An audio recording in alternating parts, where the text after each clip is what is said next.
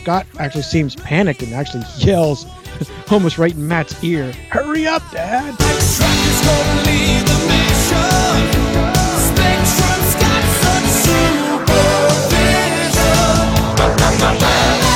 And then Matt puts two and two together and was like, "Oh, Venom was spotted in Brazil just 2 months earlier. Oh, fancy that."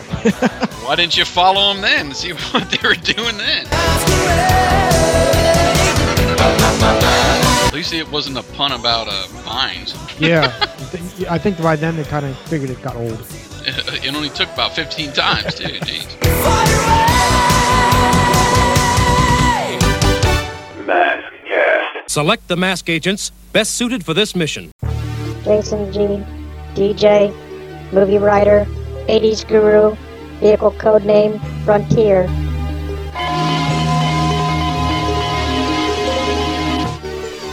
Wyatt B, sound engineer, movie writer, airman, vehicle codename Dakota. Personnel approved. Assemble Mobile Armored Strike Command. Welcome, MASKast listeners, to episode 34. Thanks so much for listening to each episode and for following along on our Mask movie blog and interacting with us on Facebook and Twitter.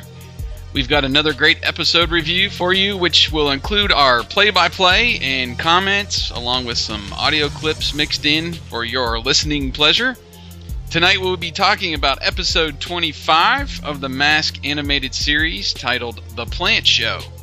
And it was originally broadcast on November 1st, 1985. In this episode, Venom threatens to cover the city of Los Angeles with a choking kudzu-like mutated vine, unless the people of California pay a hefty ransom. Looking forward to breaking this one down, so let's get this party started. I am your host, Jason, and with me always is my MASKast co-host, the infamous WB, and the Bill Mad Dog Riser to my Lance Scorpion Bean.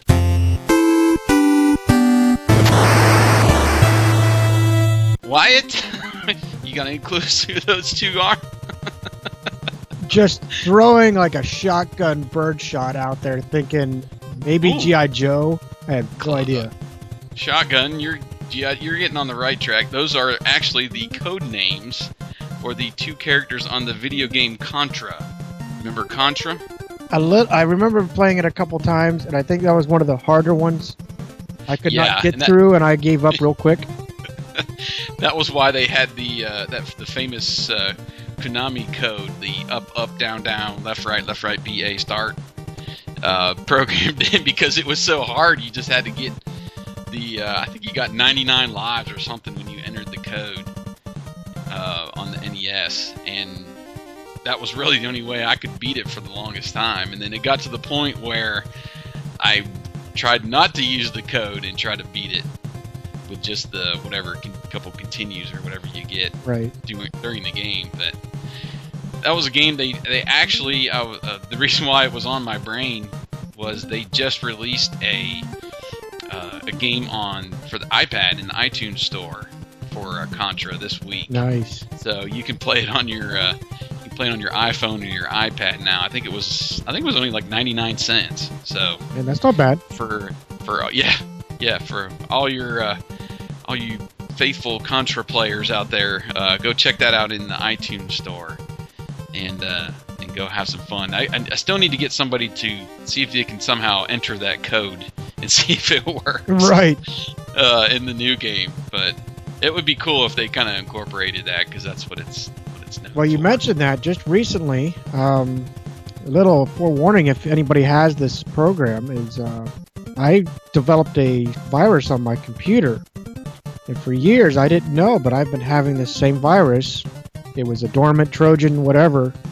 And here, it was from a program that I had downloaded years ago called Nestor, which was an NES emulator so that you could play all these games. So I had just about every game that Nintendo put out. And Super Mario Brothers, Contra. I even tried Contra, and of course I gave up pretty dang quick. All those games, and my computer, I've had maybe 3 computers, and each one has had some kind of slowdown, bog down. I've always thought it was age. I always thought it was too much junk I'm putting on it. Come to find out, It just wanted some retro gaming, and it's screwed you all. pretty these much. years. And I've come to find out all this time, it's been there's been a Trojan sitting on this the zip file itself, and of course I saved the zips in case I crash the system or something. And well, that's what I get for saving stuff. Yeah, at least you found out the what the problem is and identified it, so you could get rid of it. And luckily, the newer stuff. Kudos to a product I just found. It's freeware, super anti-spyware. I think that's what it's called, and that's a great tool. Sounds like I'm promoting them, but after the nasty Trojan I had on this computer, man, it made a big difference on my laptop here. Nice. Always nice to have those around, and I guess you'll have to go legit and find some games. There's actually some emulators I found on in iTunes, and I use Android, so I'm in the Google Play Store.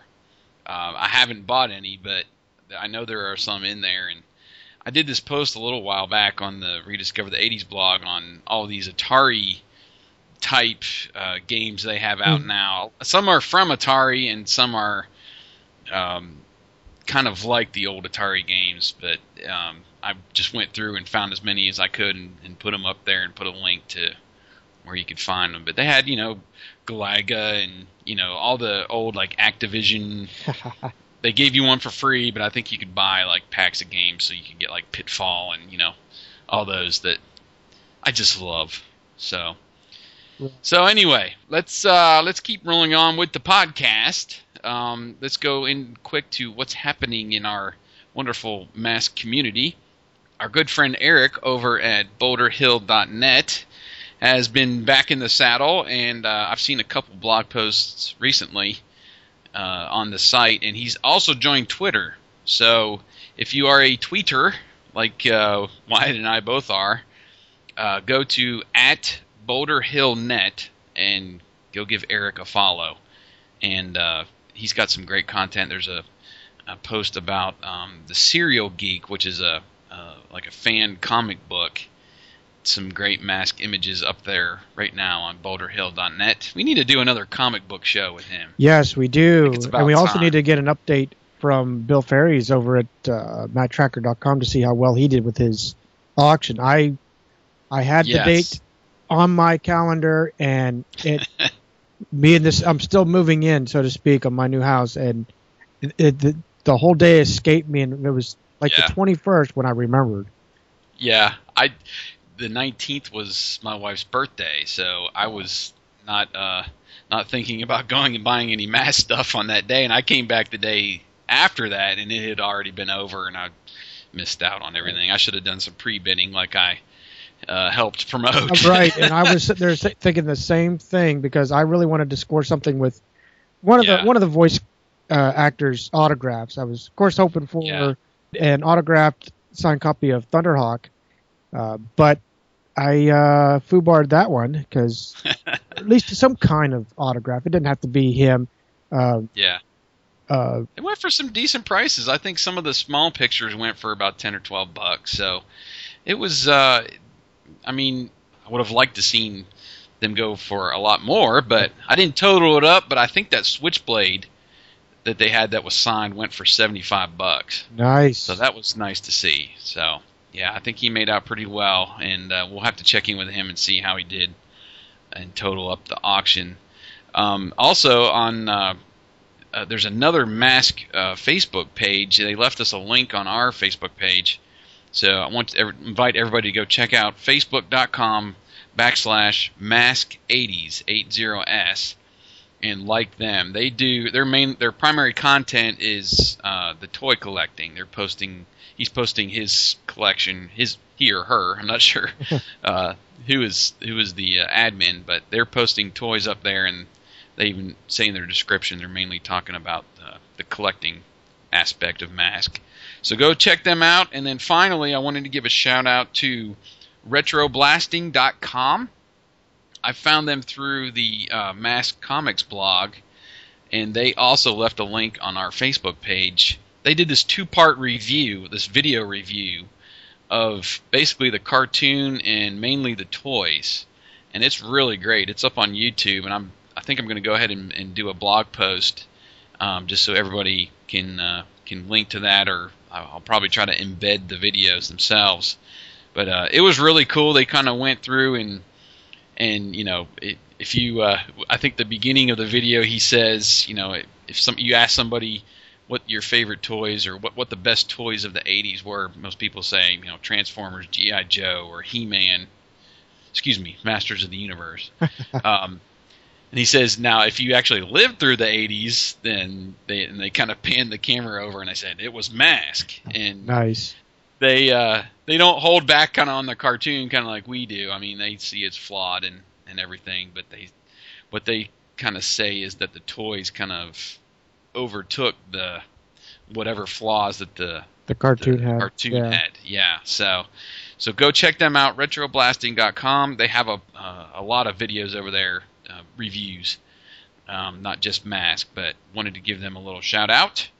And I think that's going to kind of wrap up our what's happening in the M.A.S.K community segment. Sir, are you ready to go harvesting some vines? I'm ready to start the MASKast.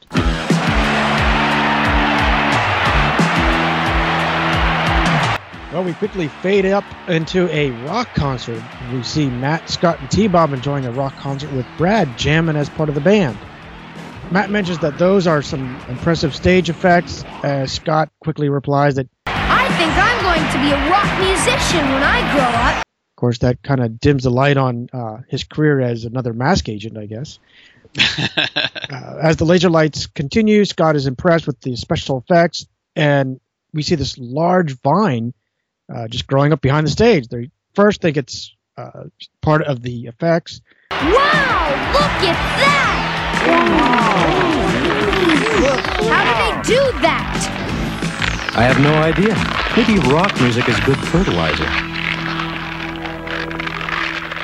Backstage, Scott commends Brad's performance with T-Bob, asking, about how they pull off this giant plant, and Brad assures him that that wasn't part of the production, and then suddenly T-Bob just screams. Help! T-Bob! As we see him lying under the fallen door now. We see the vines rapidly kind of making their way into the room. Matt eagerly states that they need to get out of there before they're trapped, making a quick exit. We come out to the city with the vines just growing all over the place, congesting traffic. And Scott actually seems panicked and actually yells almost right in Matt's ear, "Hurry up, Dad!" Come on, Dad! Hurry up! So I thought that was kind of typical kid, Yeah. Hurry up, Dad! Get out of here, or whatever. Right. I thought it was a pretty good introduction. It was actually would turn out to be my favorite part of the whole Same here. episode. I mean, the pyrotechnics and the lights at the beginning. When the concert's going on, I thought that was pretty cool animation. And then, we got the whole when the vine grabs him.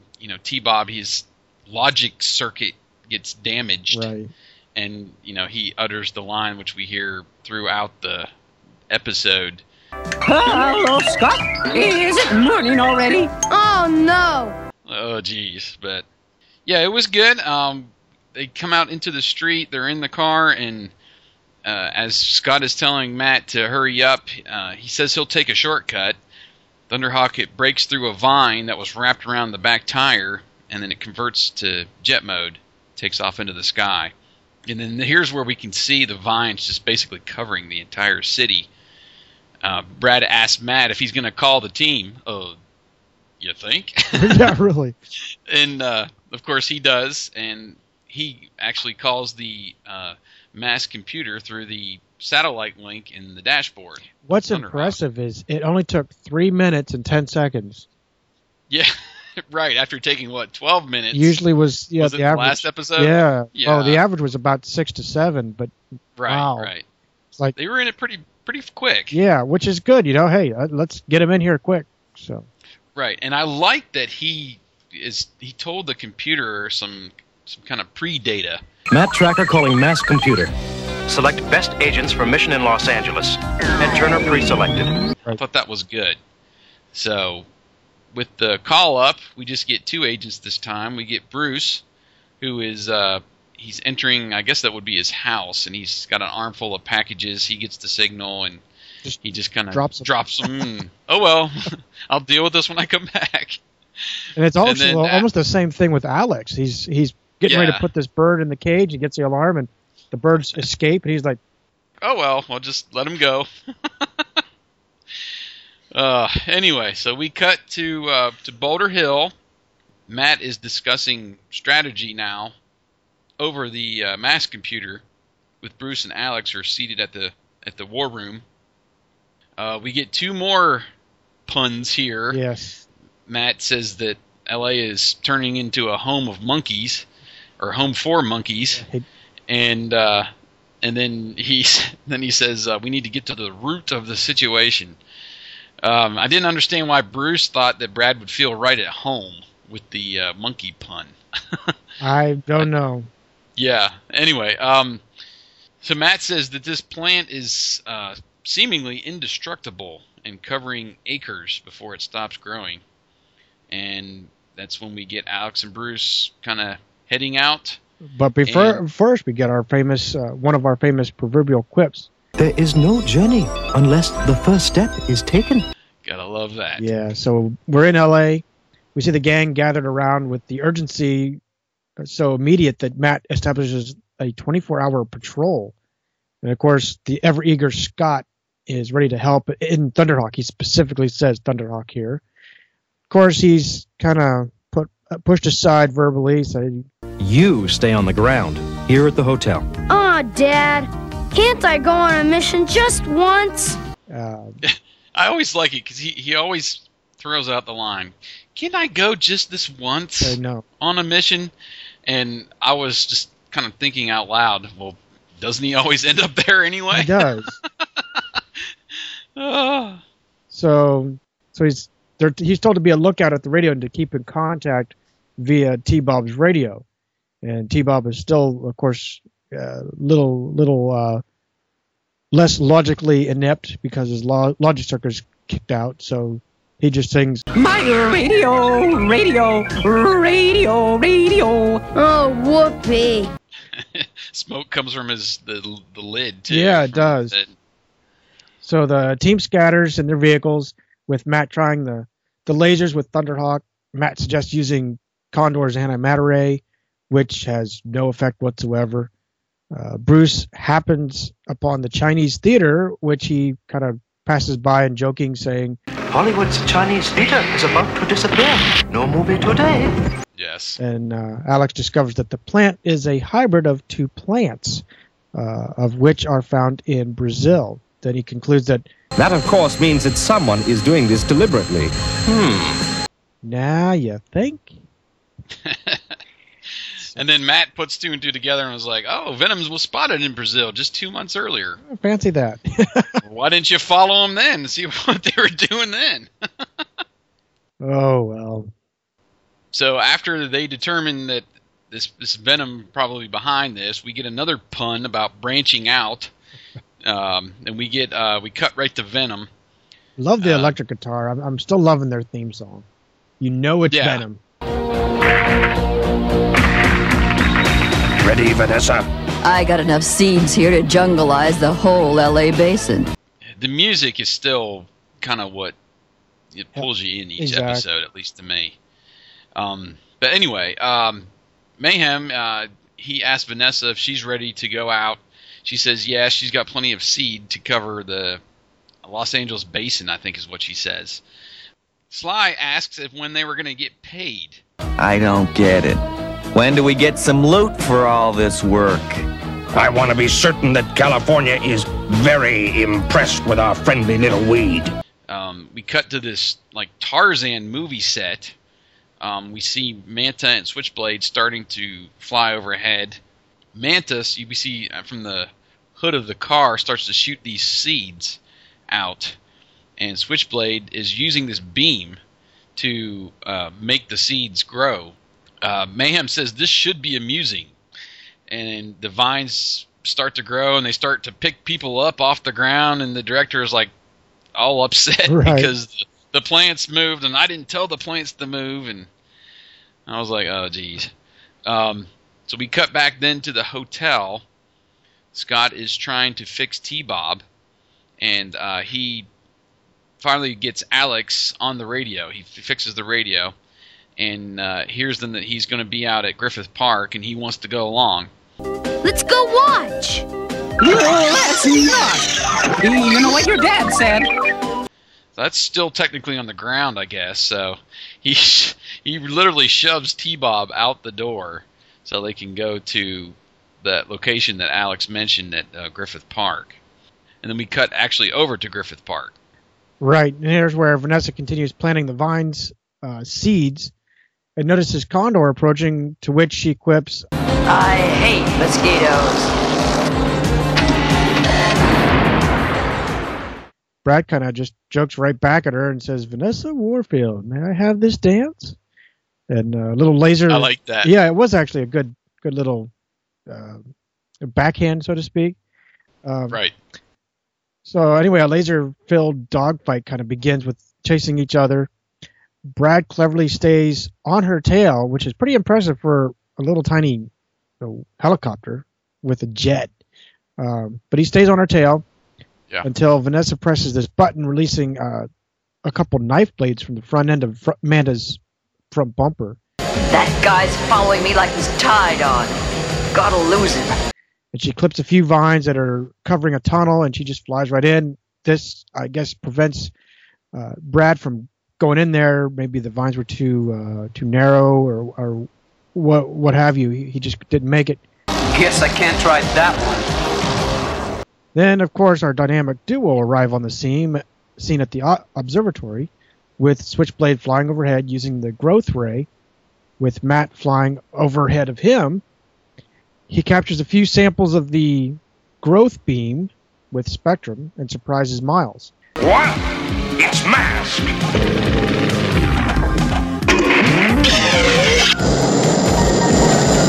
Encourages him to get into jet mode. Matt chases Miles, with Miles asking for help from Rax. Yeah, I didn't understand. What he asked Rax, "Where are you? M.A.S.K is on my tail." What did he expect Rax to do on the ground? That's what I didn't quite make sense. I in some ways I kind of understood, because Miles was trying to use that growth rate. It's kind of, he's working here. So, but okay, towards the end, and we'll get there, but towards the end he has Vanessa do that, because she's already up in the air. But at the same time, again, we'll get to it, but she says, or he says, okay, keep planting, but go cover me. I'm like, really? Yeah. Serious? I didn't. Yeah, it didn't make sense. Just didn't. Some points, but I guess if that's all you got, hey, Rax, do your best to give us some anti-aircraft coverage or something. Right. Yeah, I mean, and now that you say that, I can see he's probably got to stay kind of along a straight path to use this beam to. He's fixated on the task. He's wanting to wreak some havoc. So. Yeah. In his case, wreak some mayhem. There you go. So and logistically, what's happening here? Well, what happened before too, where Brad couldn't kind of follow her into that tunnel? I would have thought that the helicopter would be a little bit more maneuverable. I would think tight so. Space, but I don't know. Yeah. I just kind of didn't like that, where he couldn't follow her through this tunnel after she was kind of cutting a path for him. And then we get Rax firing. He looks up. He's kind of in this enclosed area, and there's like a hole in the top. It's like the eye of the storm. Yeah. And he sees Thunderhawk fly over. Well, then he starts firing, and he's firing at Thunderhawk after he kind of flew past that eye of the storm, so to speak. So I don't know. The logistics didn't really hit me right. No. There, and I was surprised that Stiletto could fire that far up into the air. I know. It's just, to me, it's just like little darts, like dartboard darts. They're not going to go very far. Right. And then I can't remember what the pun was here that Matt says. I get the feeling Venom's trying to weed me out. Can't see where he is. I'll have to do a little pruning down there. By this point, I was like, are you serious with all these stupid jokes and puns on vines and plants? And it was just all, it's before the break and I'm already sick of it. Yeah. But I thought this part Matt was cool, though, because Matt kills the jet engines on Thunderhawk, and he glides it down kind of backwards into the opening, which is pretty clever, even for a cartoon. And Rax is saying, Did I get him? I got him, I think. That was actually pretty funny. I like that little clip. It was funny, but again, I was like, how in the world does he do that? How does he have enough engine power to stop like a free fall backwards out of the sky and to shoot, back up through there? It just, Maybe he took a page out of Murdoch's, flying capabilities, He's learning from Murdoch. Yeah. Nice. That's funny. But another thing I didn't understand too is, okay, you got Switchblade in your sights, and you got Rax firing at you from the ground, which he should be out of range pretty soon if he does get a couple shots out of you. Right. Why would he want to go pruning, he says, to go find Rax and not stay on Switchblade? I didn't understand that. Anyway, so after he does this maneuver with Thunderhawk where he free falls it and then he turns the engines back on, all of these vines get tangled around Rax. And then we cut back to Scott and T-Bob right after that at the observatory. Scott's wondering where Dad and Brad went. Huh? It's Switchblade! Uh-oh. Did you say, uh-oh? Why did you say, uh-oh? And then Scott and T-Bob tried to flee from the observatory, and T-Bob, he gets tangled up in a vine. The vine picks T-Bob up, and then Scott is trying to grab him. And when he grabs onto him, he's still kind of hanging onto his legs as this vine is taking And this T-Bob was another up. sore spot for me because it entangled T-Bob first. Got him, wrapped him around, and then when he's up in the air, he's hanging off a branch. What the? Exactly. What? So the vine, the drama here that's building is the vine. T-Bob's hanging from the vine. It begins to grow thicker, and he starts to lose his grip, and that's when we get to the commercial. Right. Oh, we're gonna fall!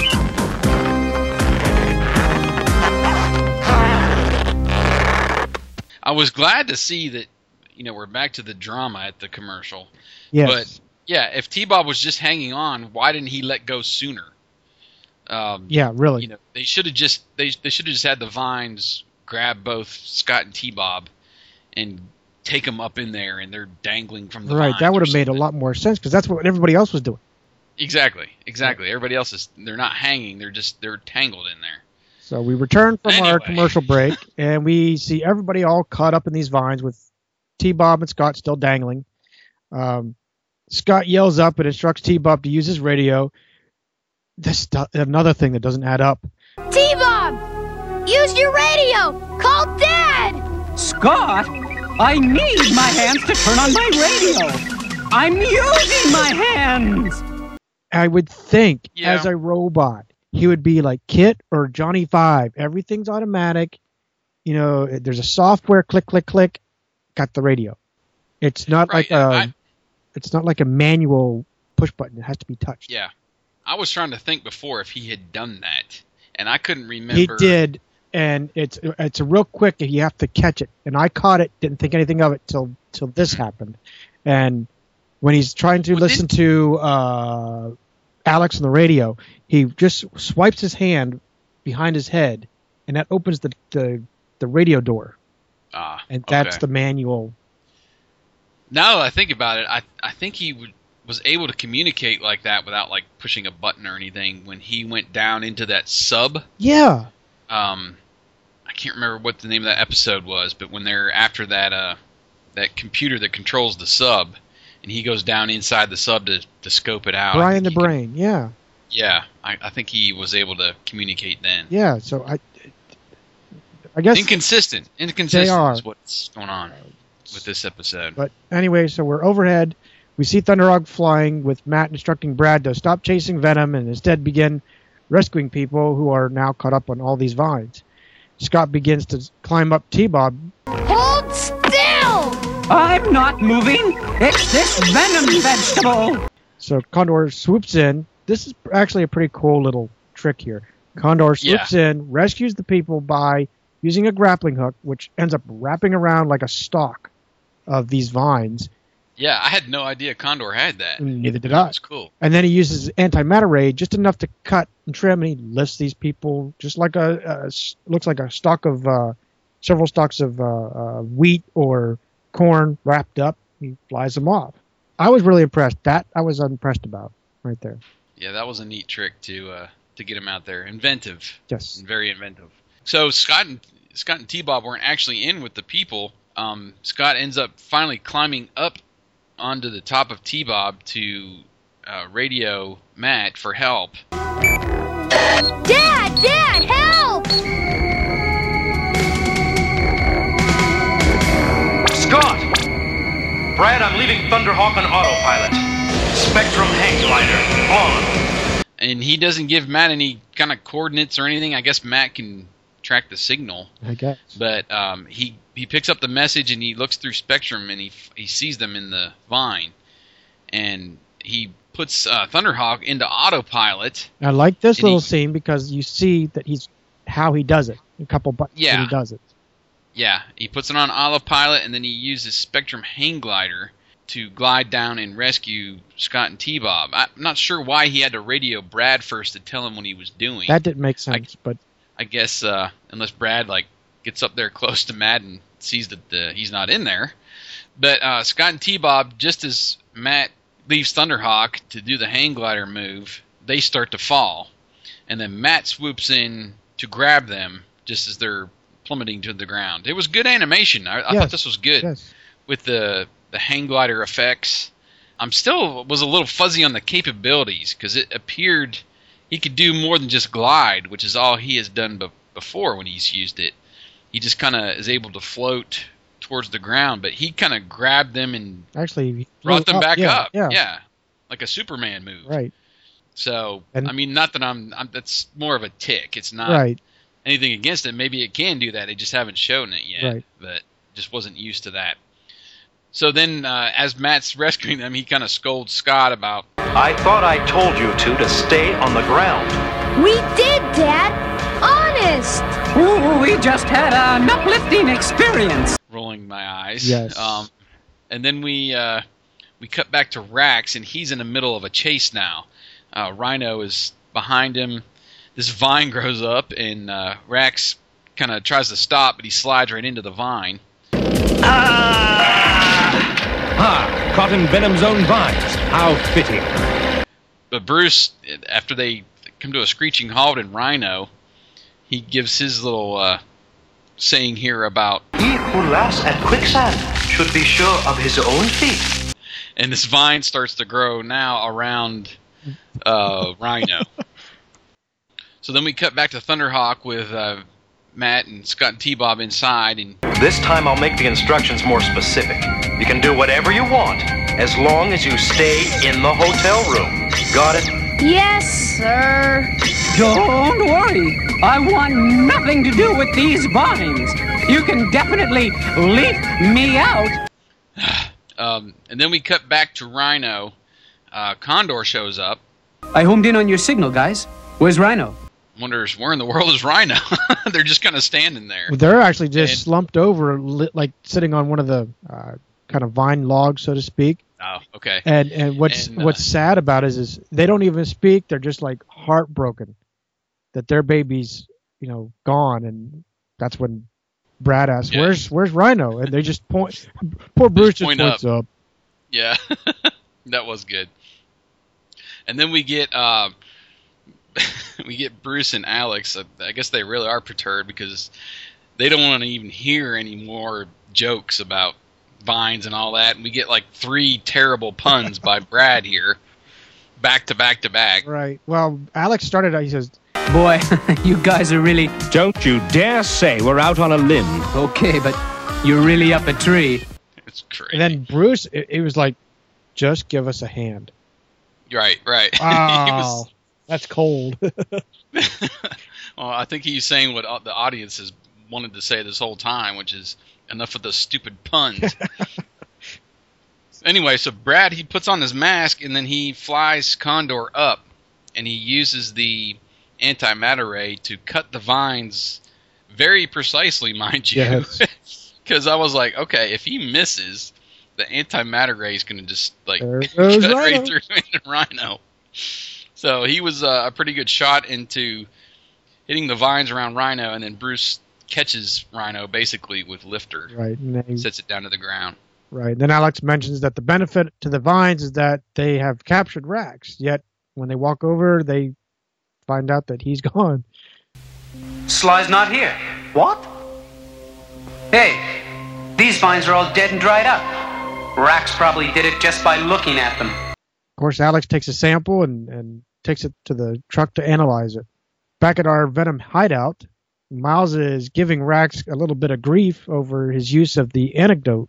You use the antidote? You realize if anyone discovers the secret, the vines will be worth nothing. If I get caught, I get nothing except jail. Them vines grabbed me. They don't care who they grow all over. I loved it. He was just complaining about it. And finally, Miles just kind of gives in and says, all right. And he just deals with Rax's answer and states that they need to disperse as many of the seeds as possible prior to asking for any type of demand. And then we're right back to M.A.S.K. Alex is able to use what looks like a portable satellite dish unit. And he's using this to collect the beam that Matt was able to collect via the Spectrum mask. That's enough, Matt. You've collected a perfect sample of Mayhem's beam. He records the data, and the comedy of this is he's using a cassette tape Cassette player, yeah. to record this data, and then he takes the cassette out of the little SATCOM unit and puts it in the Rhino computer. Yeah, and that was this great. reminds me, I still have this computer today. It still works. I haven't used it for a while, but I still have it. It's a Texas Instruments TI-99 4A computer. And one of my peripheral devices for this thing was a cassette player. Cassette player. And Nice. whenever I would... And this has a keyboard and all, and that's why they bought it. They didn't want me to get... My parents got this for me. They didn't want an Atari. They didn't want... well, Nintendo wasn't even built then. So they said, if you're going to at least play games, at least play and learn some computing something, because eventually I might need to learn it. So... Parents were a lot smarter than me. Well, I would learn stupid... Or my parents. Well, I would learn programs. I had this book. Still have the book. I have everything for this computer. But anyway, one of the things, if I wanted to save any of my programs, was to save it.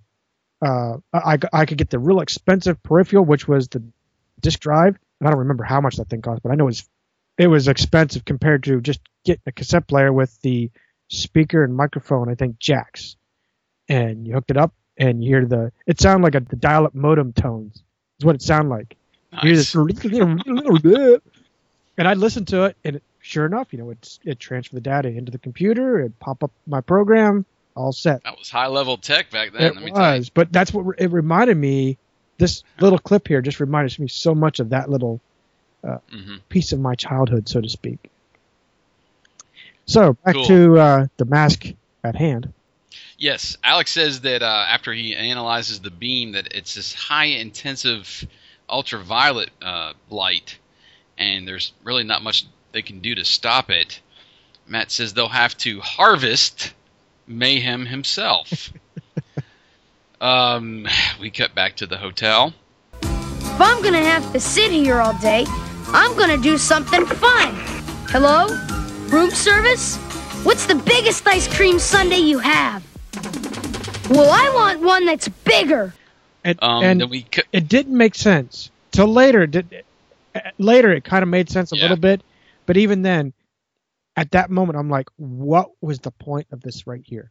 That was a waste of 10 seconds. They could have put an action shot or another Bruce quip. Something would have been more entertaining than this, to me. Oh, I agree. And, usually when you go back and forth like this, it's, during a scene of a battle, or, you've got one agent following this agent over here, and then you cut over to another agent who's trying to get this guy. And this was just Scott and T-Bob mixed in with kind of the chase. Right. And I was like, you're gonna mix in them with, with the battle sequence or something. Right. Like, Just didn't make sense. There. It didn't make sense at first, right? So M.A.S.K is traveling down the highway while simply stating that it's obvious Mayhem wants to prove his vines can totally disrupt any city he chooses. And he just could be right. Of course, Alex continues to look for an antidote and just can't find anything. Next, we're taken to Manta, continuing to be the high-tech cedar with Switchblade basically mushing her to go faster so that the vines can grow. From here to San Francisco. They fly over the hotel with room service just now dropping off this huge sundae to Scott. Now T-Bob has his little reply of, talk about a Big Dipper. And yes. Yeah. At least it wasn't a pun about vines. Yeah. I think by then they kind of figured it got old. It only took about 15 times, too. Jeez. So we're back with our masked crusaders. Alex is tracking police reports of new vines that are appearing in a straight line here. They're appearing in a line moving northwest from Hollywood. Plot us a course for the front end of that line. That's where we'll find Mayhem. How is that possible? I don't know, but that's like predicting where they're going to go, and I don't know. If they're going in a straight line, okay, but I can see them kind of, weaving around. Right. So I don't know. That didn't make sense to me. Yeah. And then we cut back to the hotel right after that. The vines start growing through the hotel window, and they grab T-Bob, and of course he short circuits again. Mm-hmm. And Scott tries to grab him, and they fall.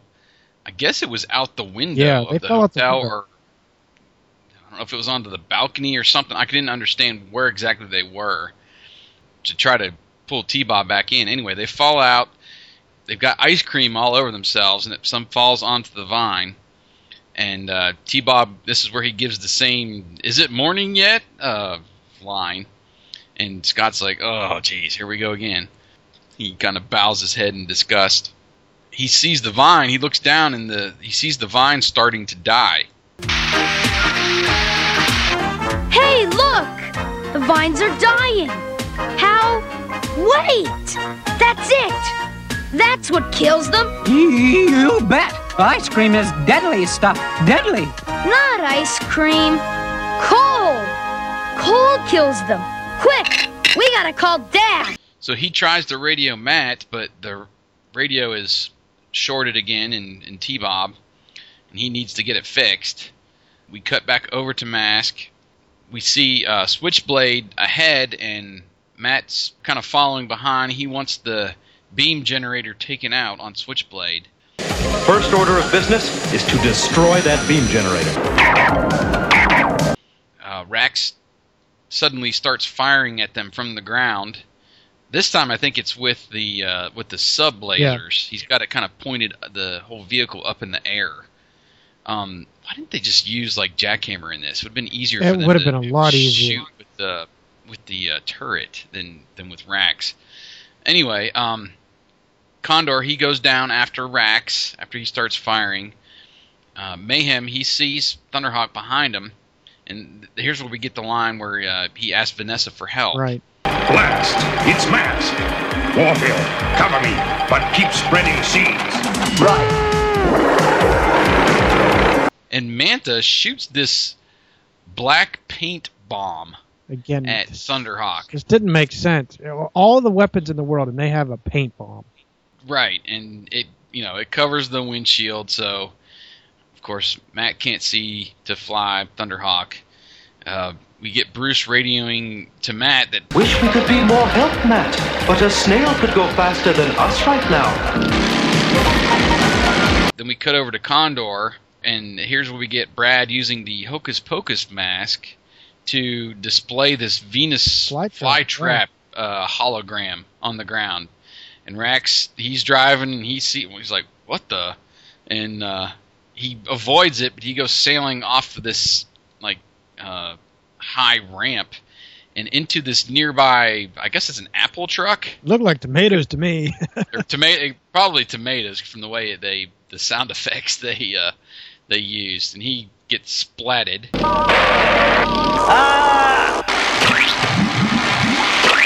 And then we cut back to Thunderhawk.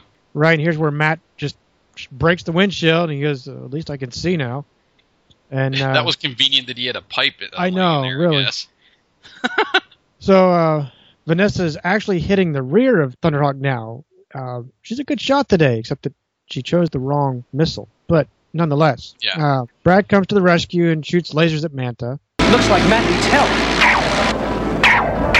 Warfield, watch where you're going. She ends up mistakenly flying into the path of this growth ray, which makes the seeds, which are still inside Manta, to grow vines from the hood, entangling her and crippling Manta. That was actually good. Yeah, it was actually good. It was comical, but actually a good thing there. Matt is able to get a perfectly honed shot at the growth generator and ends up destroying it. Right. Miles reacts rather quickly, putting Switchblade into jet mode. Rax picks up Vanessa and runs off while Matt and Brad arrive to attempt to stop these vines. We'll have to let Venom go. We've got to try to stop this thing. How? It's the biggest one yet. Now we're right back to the hotel.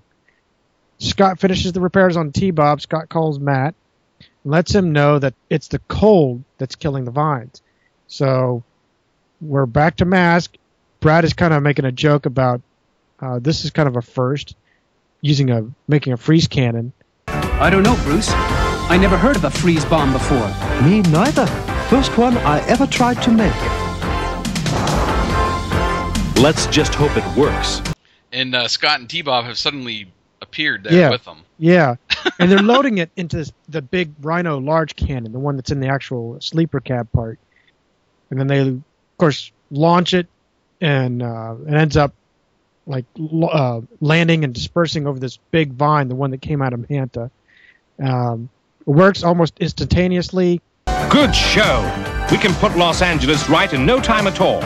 T-Bob then blunders in saying, "Take me to your leader, bearded one." And with a quick joke from Matt saying, "Last item on this menu, Bruce Sato's frozen vegetables." We're done. And there's not even a laugh track, nothing at the end.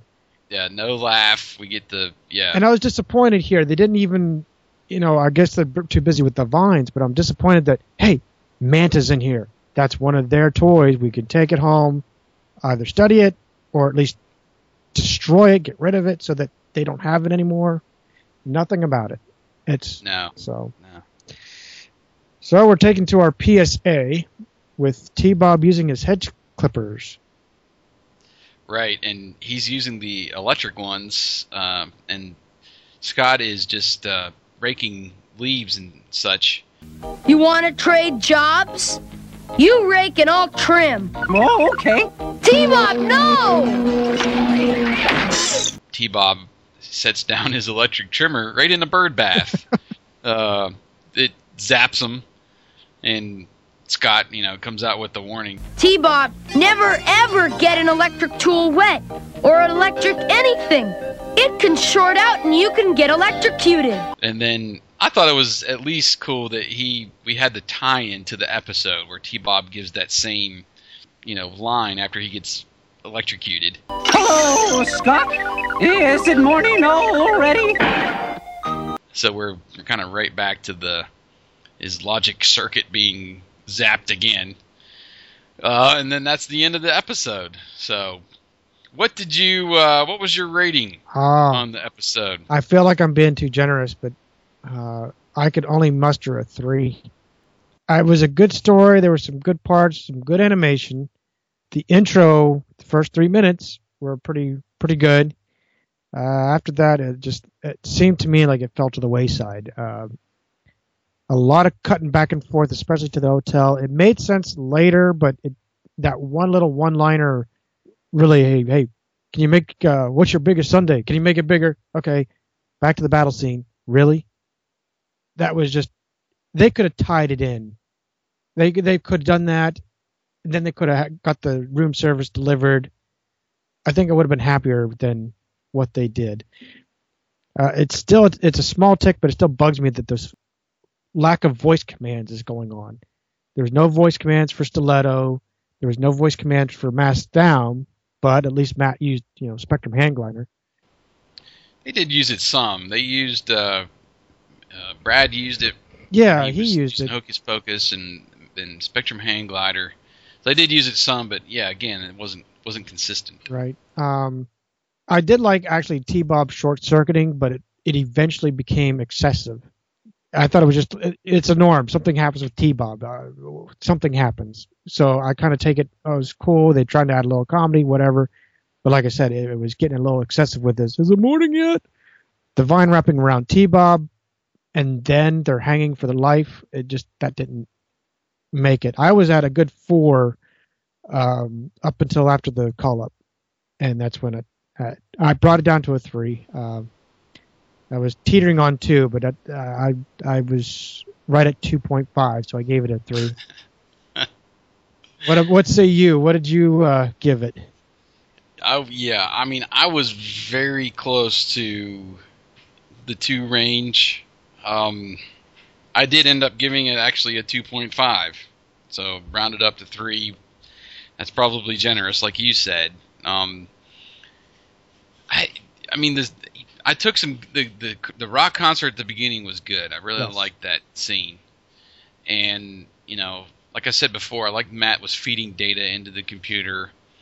I liked the use of Manta flying into the beam, and I liked the tie-in at the end with the PSA. So there was some good things that I pulled out of it. I guess it was enough to keep it out of the 1 and 2 range, but I was sick of these stupid vine plant seed puns, well before we got through the first part of the episode. It was just like, okay, I don't mind the whole "is it morning yet" line. I think that actually would have been good if that was the running gag through the whole thing, and they didn't try to flood it in with all these stupid puns. Right. Pick one or the other and go with it. Make the end joke tie into whatever the running joke theme of the whole, episode. I didn't mind those, but just combined with everything else, it was just right. It was just rampant in this episode. Every line, that was another thing too that I really didn't like. The episode just felt choppy. There was no real consistency throughout that we've seen in some of the other episodes where the story just keeps kind of developing. Right. Here it's kind of a little bit done. All right, go. A little bit here, stop. A little bit here, stop. And it didn't work with the back and forth. Like I said, if in a battle scene or something like that, when you got 2 sets of action going on at the same time and not somebody sitting in a hotel room eating ice cream, it makes for a lot better episode. Right. We didn't get a last laugh from nothing. Mayhem. He flew off and he called Vanessa an idiot, and that was it. That's all we got. Really? Idiot. Oh no!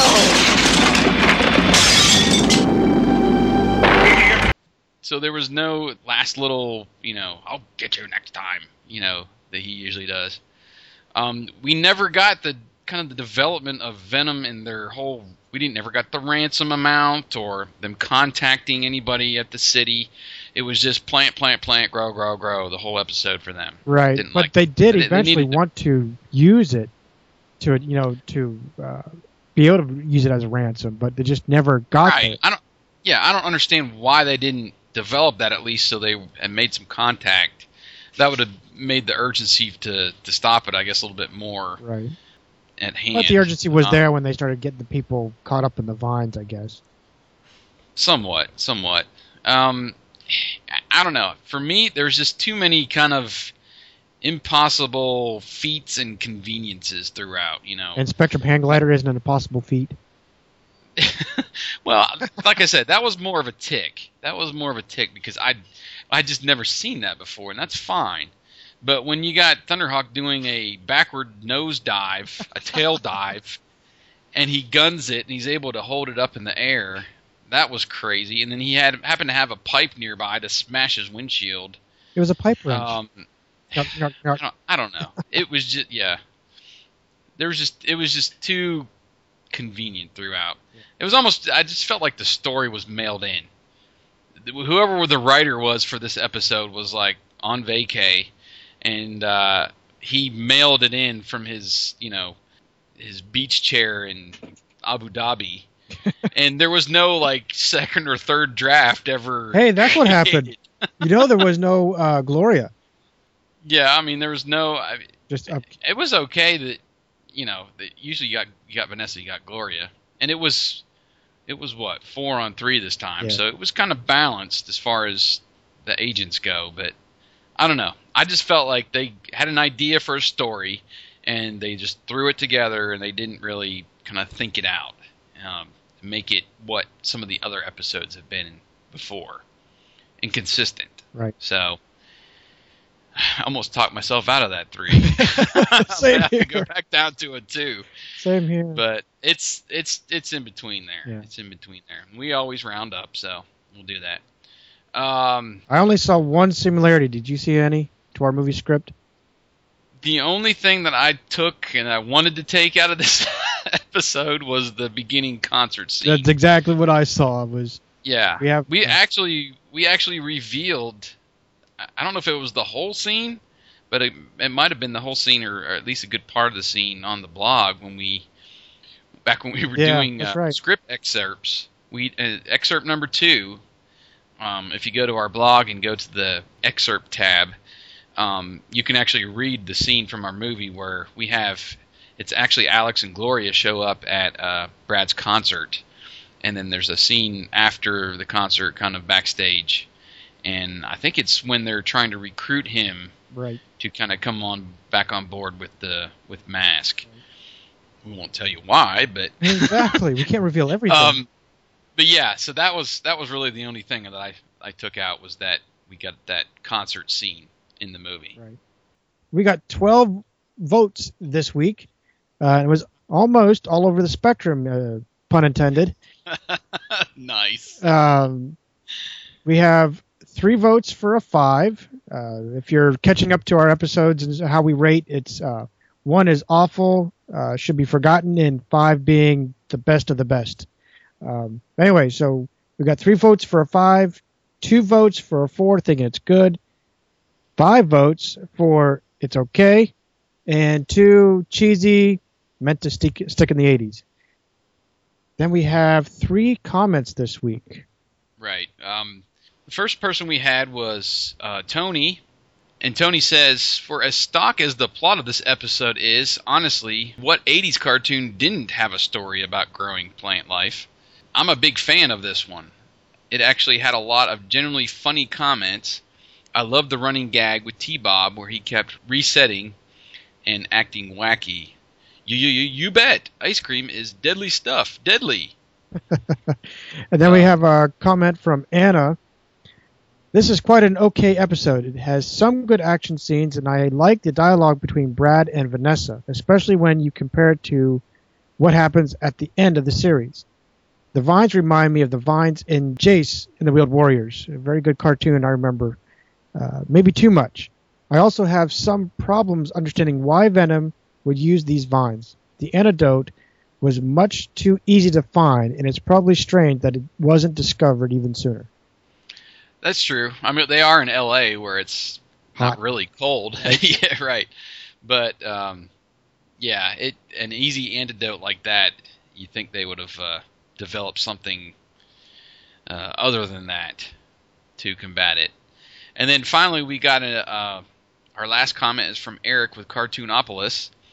He says, I'm with Rex concerning this episode. I just don't get it. Mayhem seems to be dragging his feet with the issuing of Venom's demands.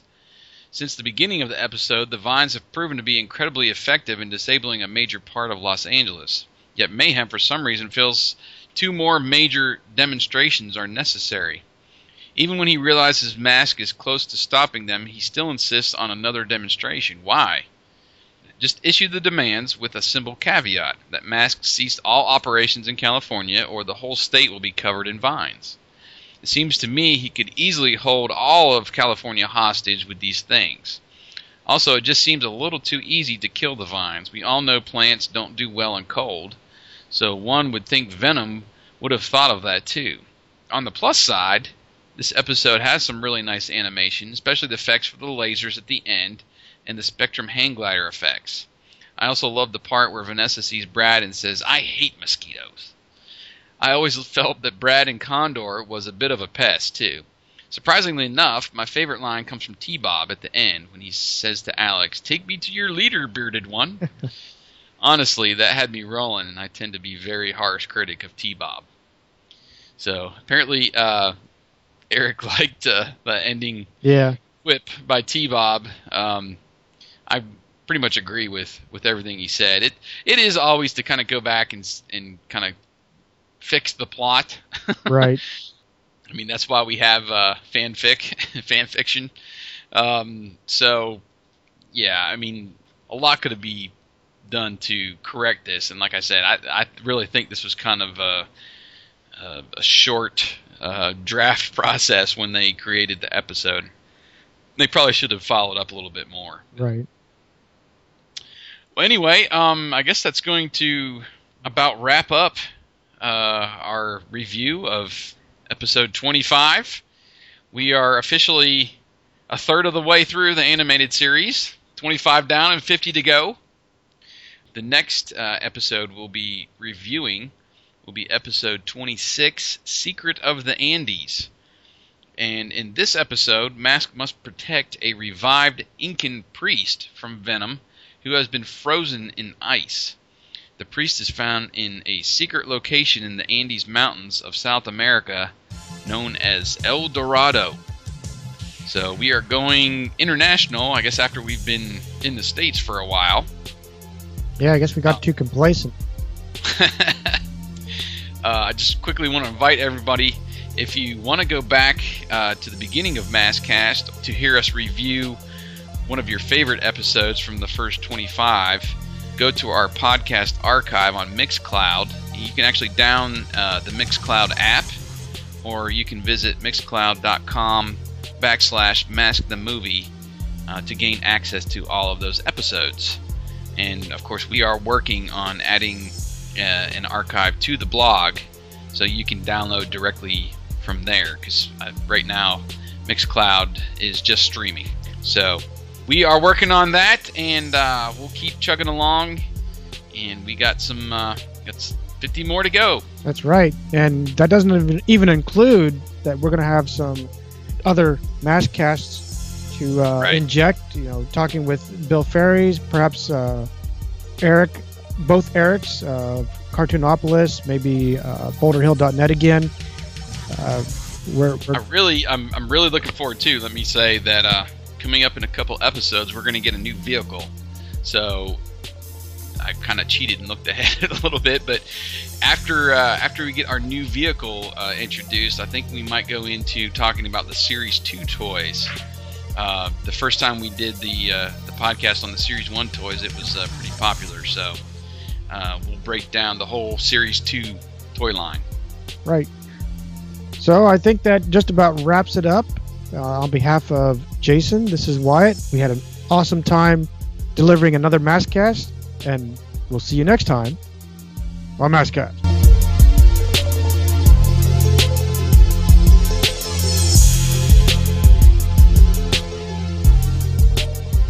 MASKast. Hello, Scott. Is it morning already? Oh, no. Not again.